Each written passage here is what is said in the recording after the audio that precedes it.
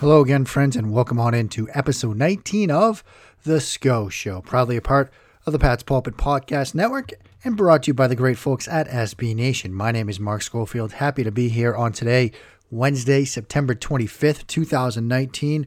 The show's dropping a little bit later than normal. I'll try to get these out before dawn, but we've got a great guest to make up for it. Brandon Thorn from the Athletic Denver and Establish the Run is going to be back with us.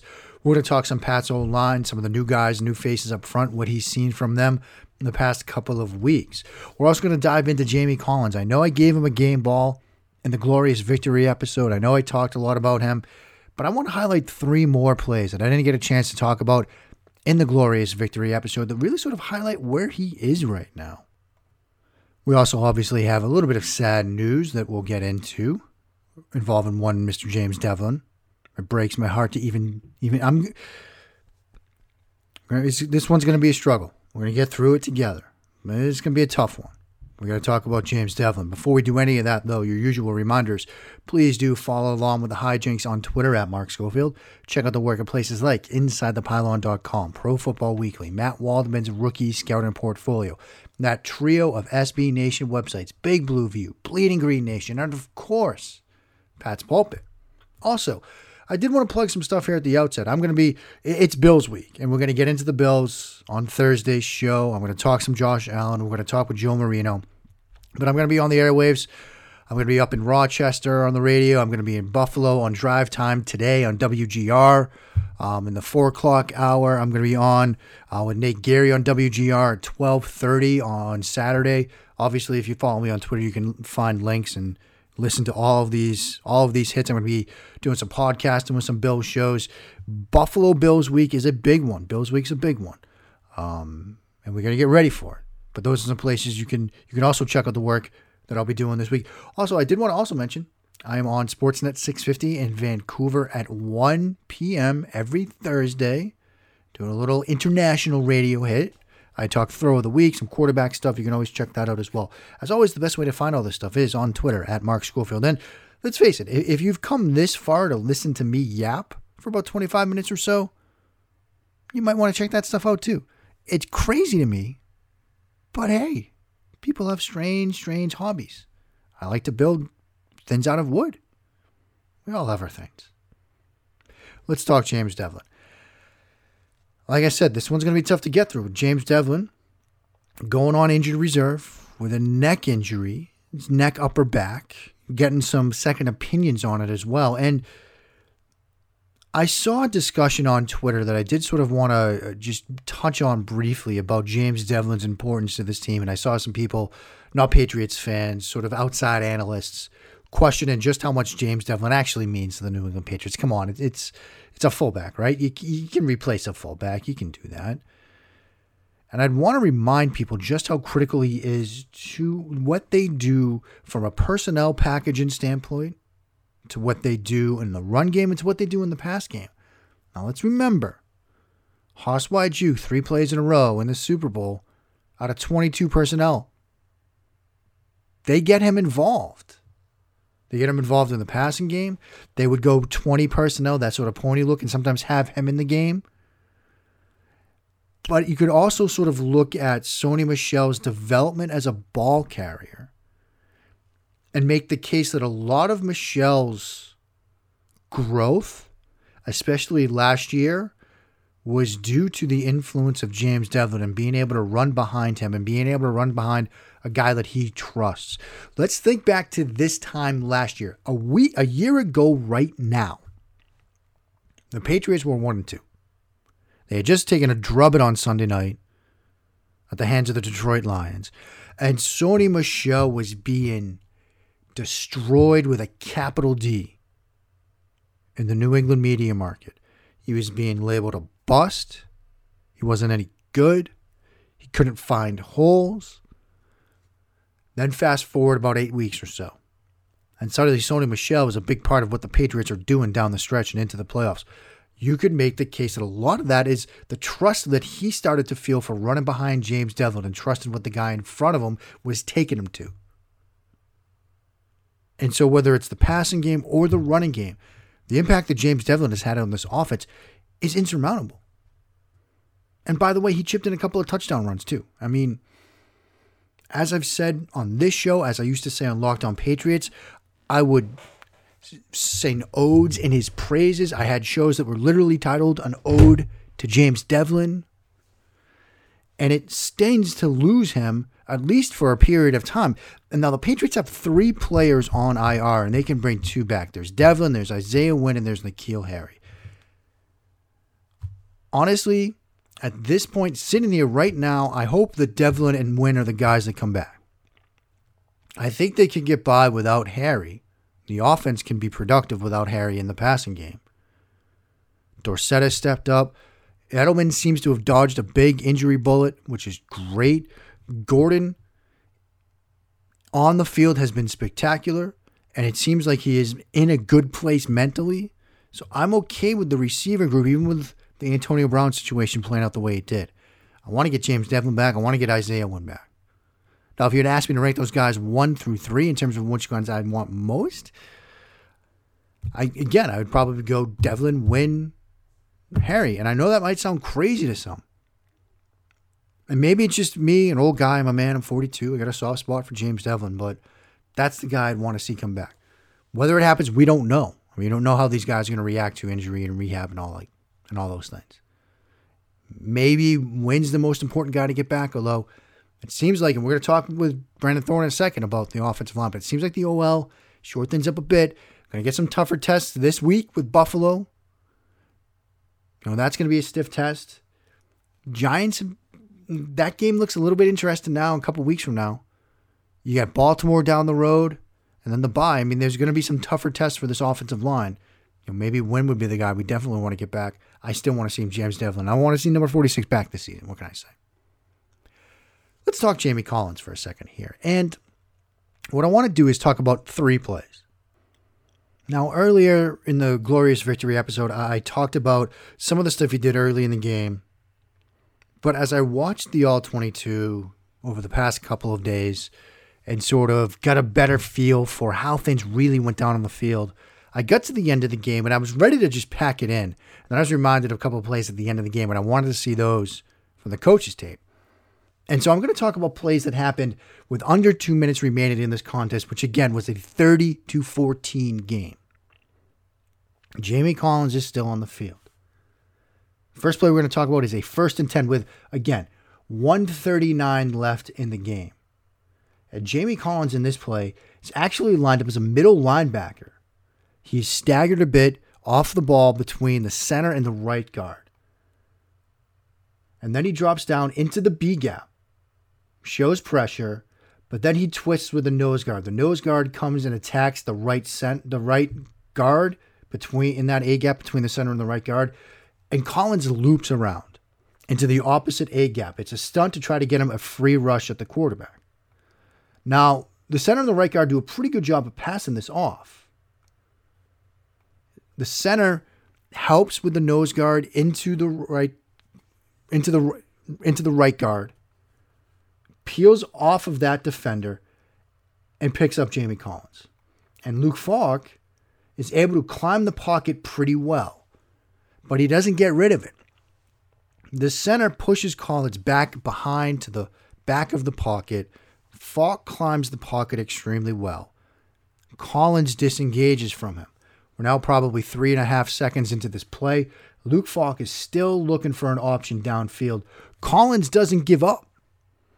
Chases him down from behind for a sack for a loss of 2 yards. Again, he could have given up at that point, or at least kind of gotten back towards him. It's 30-14 with under 2 minutes to go. This game's over. But he doesn't quit on it.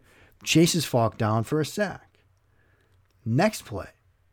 This is a 2nd and 13 is what they call it. He lines up in the opposite B gap from the previous plays between the left tackle and the left guard. And he's supposed to twist once more with the nose tackle. So he crosses and attacks the opposite A gap. He's getting blocked and double teamed now by the center and the right guard. He gets pushed back, stonewalled, can't go anywhere. Luke Falk tries to throw a crossing route, a shallow crosser to Robbie Anderson, and gets batted down at the line of scrimmage by Jamie Collins, Because again, he doesn't give up on this play. Even though he's been doubled, he's been taken out, he's not going to get a sack. He gets himself into the throwing lane, gets the hands up, and knocks this down at the line of scrimmage. Now you get 3rd and 13. We've had him rush the passer twice. This time, we're going to get him in pass coverage. He again shows like he might be blitzing. He's in the sort of off-ball space in the B gap between the right guard and right tackle. Drops into an underneath zone. Mirrors Le'Veon Bell, who's going to run a swing route out of the backfield. Takes an inside-out approach as Falk looks to throw the swing route to Lev Bell, using that sideline as an extra defender. Le'Veon Bell makes the catch behind the line of scrimmage, and Collins does a fantastic job of playing this again inside out, because now he has the defender in the form of the sideline. He wants to force him that way towards his help at this point. So he plays him inside out, forces him to the sideline. Lev Bell tries to beat him with speed. That doesn't work. He tries to use a stiff arm on him. That doesn't work. And he rides Lev Bell out of bounds for no gain. 3 straight plays with under 2 minutes to go in a 30-14 game.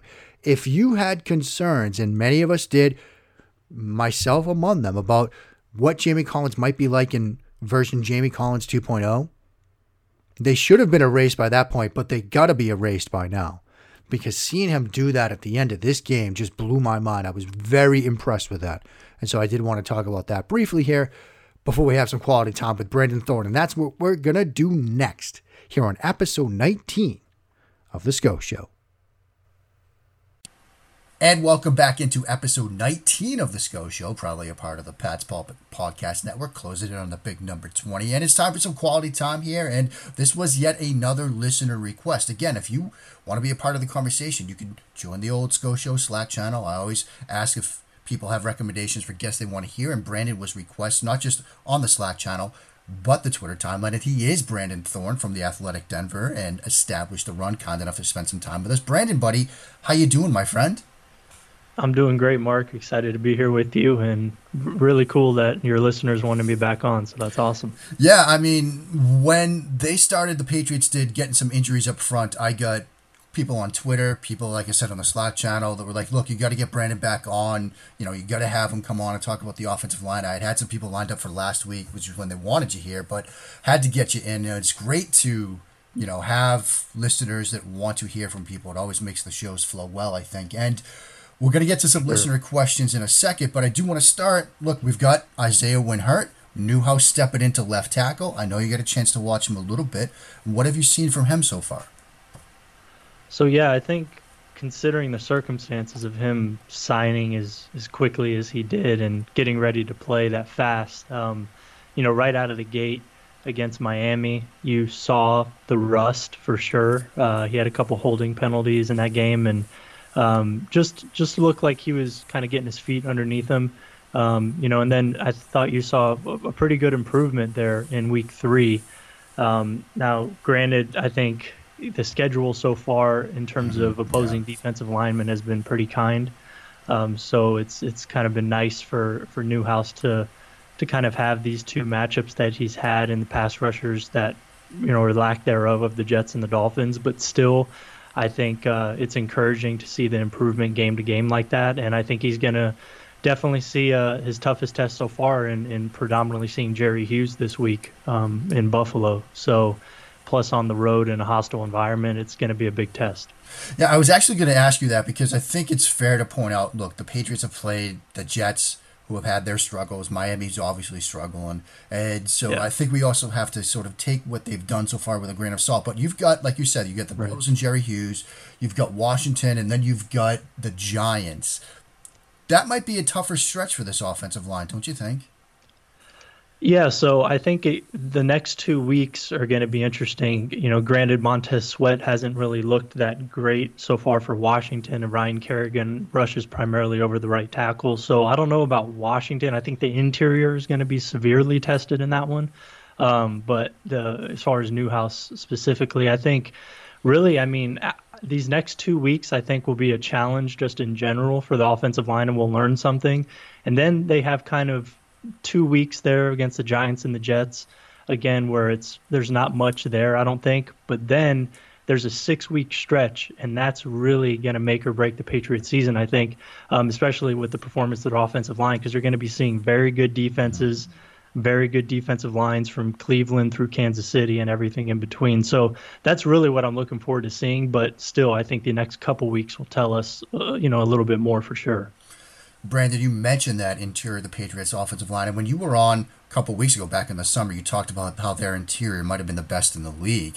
Now with Andrews out, Ted Karras steps in. That's a big set of cleats to fill because Andrews does a ton for the Patriots in the interior. But what have you seen from their backup center stepping in for David Andrews? I think Karras has been solid, for the most part. He's more of a limited mover, I would say, than Andrews in terms of climbing to the second level and just his overall athleticism. He doesn't really have the same level of quickness, I don't think, that Andrews had. So just watching his last 2 weeks against the defenses he's faced, now he's seen a little bit more competition on the interior. Devon Godchild is not a bad player from Miami at all. And then, with the Jets, he saw a lot of Leonard Williams. So, and you could see just the things that he was doing climbing to the second level. He, granted, some of the times the running back just, had to cut back and he was in a bad position leverage wise, but still I think his movement skills are lacking climbing to the second level. So just, I think, it limits or at least hinders the running game, especially on the interior there, as far as what he can do. But I think in pass protection, he's generally very solid. He gets his hands on guys pretty quickly, and he has a pretty good anchor. So he's, I think, pretty solid in that regard. But, when you're starting to talk about dynamic interior rushers, you could see him struggle when guys are able to string moves together. I think he kind of struggles to re-leverage his hands and stay in front of guys. So, but that's, if you really want to get critical and break down guys, that, those are some of the things I see. But just generally on the landscape of NFL centers, I think he's probably pretty adequate. And I think in a Scarnecchia system and in this, and with how quickly, Brady's getting rid of the ball and just the style of offense and things like that, I think it could be mitigated. But yeah, these next couple of weeks will certainly be interesting for him as well.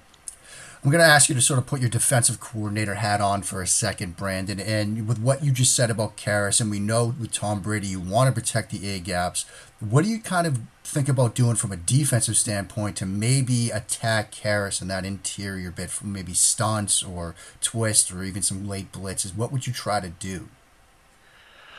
I mean, the first thing that comes to mind is mug the A-gaps with linebackers if you have guys that have that skill set that are able to be dynamic up there in the front. I haven't watched a ton of Bills defense, but I know that they're obviously a really good unit going back to last year. And I know some of the guys on the interior that they have a lot of, I think of TT stunts, running, right, just yeah. getting guys crossing the face of Karras as much as you can, getting him having to sift through different targets and actually adjust, mid-play to multiple different guys. Stuff like that, I think. I mean, you want to do that as much as you possibly can, but granted, that's very difficult because Brady obviously is, somebody who gets rid of the ball extremely quick, and he's not going to put himself in bad positions. So, yeah, but that's the sort of stuff that I would try and do, and I think that would really kind of really stress that interior. Even though there are very good guards in there to help Karras out, I still think that's something that you would want to do. Now, as I said, look, we had a lot of listener requests for you, so we've got a lot of listener questions to get to. We'll kick it off with one Matt St. John from the SCO Show Slack channel, who just basically asked, how good can this offensive line be now that you've got Newhouse in at left tackle and Karras in at center, some new faces up front? Yeah, I mean, I think, coming in, I was very, very high on them. I had them as the number one overall offensive line, as we talked about. But, I think with Newhouse and Karras long term, I'm thinking the best that you could probably do is middle of the pack, maybe the bottom of the top 15, I think would be really good for them considering the circumstances. And I think that's all you're going to need, honestly. But I think that's probably the ceiling that I'm seeing for the offensive line the rest of the way. From Jessica Brand, also via the Scotia Slack channel, who has a great question. With the return of Benjamin Watson to the fold here in a couple of weeks, will we see more trade blocking concepts from this offensive line? Man, I would love that. I think that that would make sense. Watson's a pretty solid blocker, and I think when you add that element to a running game, it really allows you to really stress the edges of a defense. And if you have a team that has a defensive end that's more of a pass rush guy, and you could take advantage of him, versus the run, I think that those are situations that you want to have in the toolbox if you're an offensive coordinator for sure, and it makes sense with Watson. Bill Rossetti, who we both know, he's spent some time with us down at the Senior Bowl past couple of years. When scouting offensive linemen, what can people look for in terms of deciding whether a player can play tackle or whether he's best suited to play guard? So yeah, this is a question I get a lot, and I think one of the most important things, say you're watching a tackle and he may not have the athleticism that is needed, or at least the efficient movement patterns down in pass protection, but you notice whenever he's engaged with guys, his hands are very good. He's able to have really good hand placement. He's quick with his hands. He's able to re-leverage when he, falls off, things like that. That to me is a tall tale sign for a guy who would be intriguing or good inside, because I think your hands when you're on the inside are so important, because they really have to be. I mean, you get contact a lot quicker. You face guys quicker. They get into your frame quicker, and if you're able to strike them with good placement and keep your chest clear and really control them that way, then chances are you're going to have a good chance at being a good interior offensive lineman. So, that's why I think there's some guys, who you look at that are at offensive tackle that don't have good hands. And people want to put them inside maybe because they're nasty or something like that. I think of Garrett Bowles. I've seen a lot of people suggest that. Maybe move him inside, he'll be better. But I think it actually might be worse there because his hands are really the weak link of his game. So, yeah, I think that's really two things that you would want to look at for guard and tackle. Got a great question from Josifa Patel. Do the Patriots have a distinct style or technique that they ask their tackles to play with in pass protection? Yeah, so I don't know about position specific like that, but just watching Scarnecchia coaching clinics, I mean, Newhouse is going to get indoctrinated in the offensive line way that Dante Scarnecchia has. I mean, the certain principles that he teaches, I know that he believes in two different types of leverage: physical leverage and positional leverage, which is physical is like up and down, like pad level, getting into a guy, getting your pads underneath his. And then positional leverage is really having to do with where the landmark is, whether that's a quarterback in pass protection or the point of attack for a runner in terms of his track. So establishing good position. So I think that's just one principle that will be taught to him for sure. And I mean, there's other things as well for Scarnecchia. I mean, I know he's a big believer in getting all five guys to see through the same set of eyes, that thing. So really building trust in one another. I think all those type of things are preached daily there in New England, and really I think it's an overall mindset and more general sort of principles that Newhouse is going to be adopting more so than, or for the first time in his career most likely, because Scarnecchia is pretty unique in what he does. And sort of building off of that, have you seen some of those start to reflect in Newhouse's game? I know it's just been 2 weeks. But have you seen him sort of take some different steps and techniques and things like that over the past 2 weeks? Yeah, I mean, you saw from 1 week to another there, against the Jets, you saw a lot of improvement, just him playing more within himself, not trying to do too much, and just looking more in control, more sure of himself, more confident. And that's a huge part of being a good offensive lineman, is having a lot of confidence in what you're doing, and that comes generally with time. So, it's just going to be, can he improve and get comfortable enough to overcome the increase in competition that he's going to see? And that's going to be the question that we'll find out. But yeah, I do think that there is some sort of improvement going on there and some adoption of maybe some Scarnecchia principles for sure. All right, Brandon, let's get you out of here on this one. And this was a question that was asked, and so I'm going to just pass it along to you. I'm not going to pass judgment on your answer. But does pineapple belong on pizza?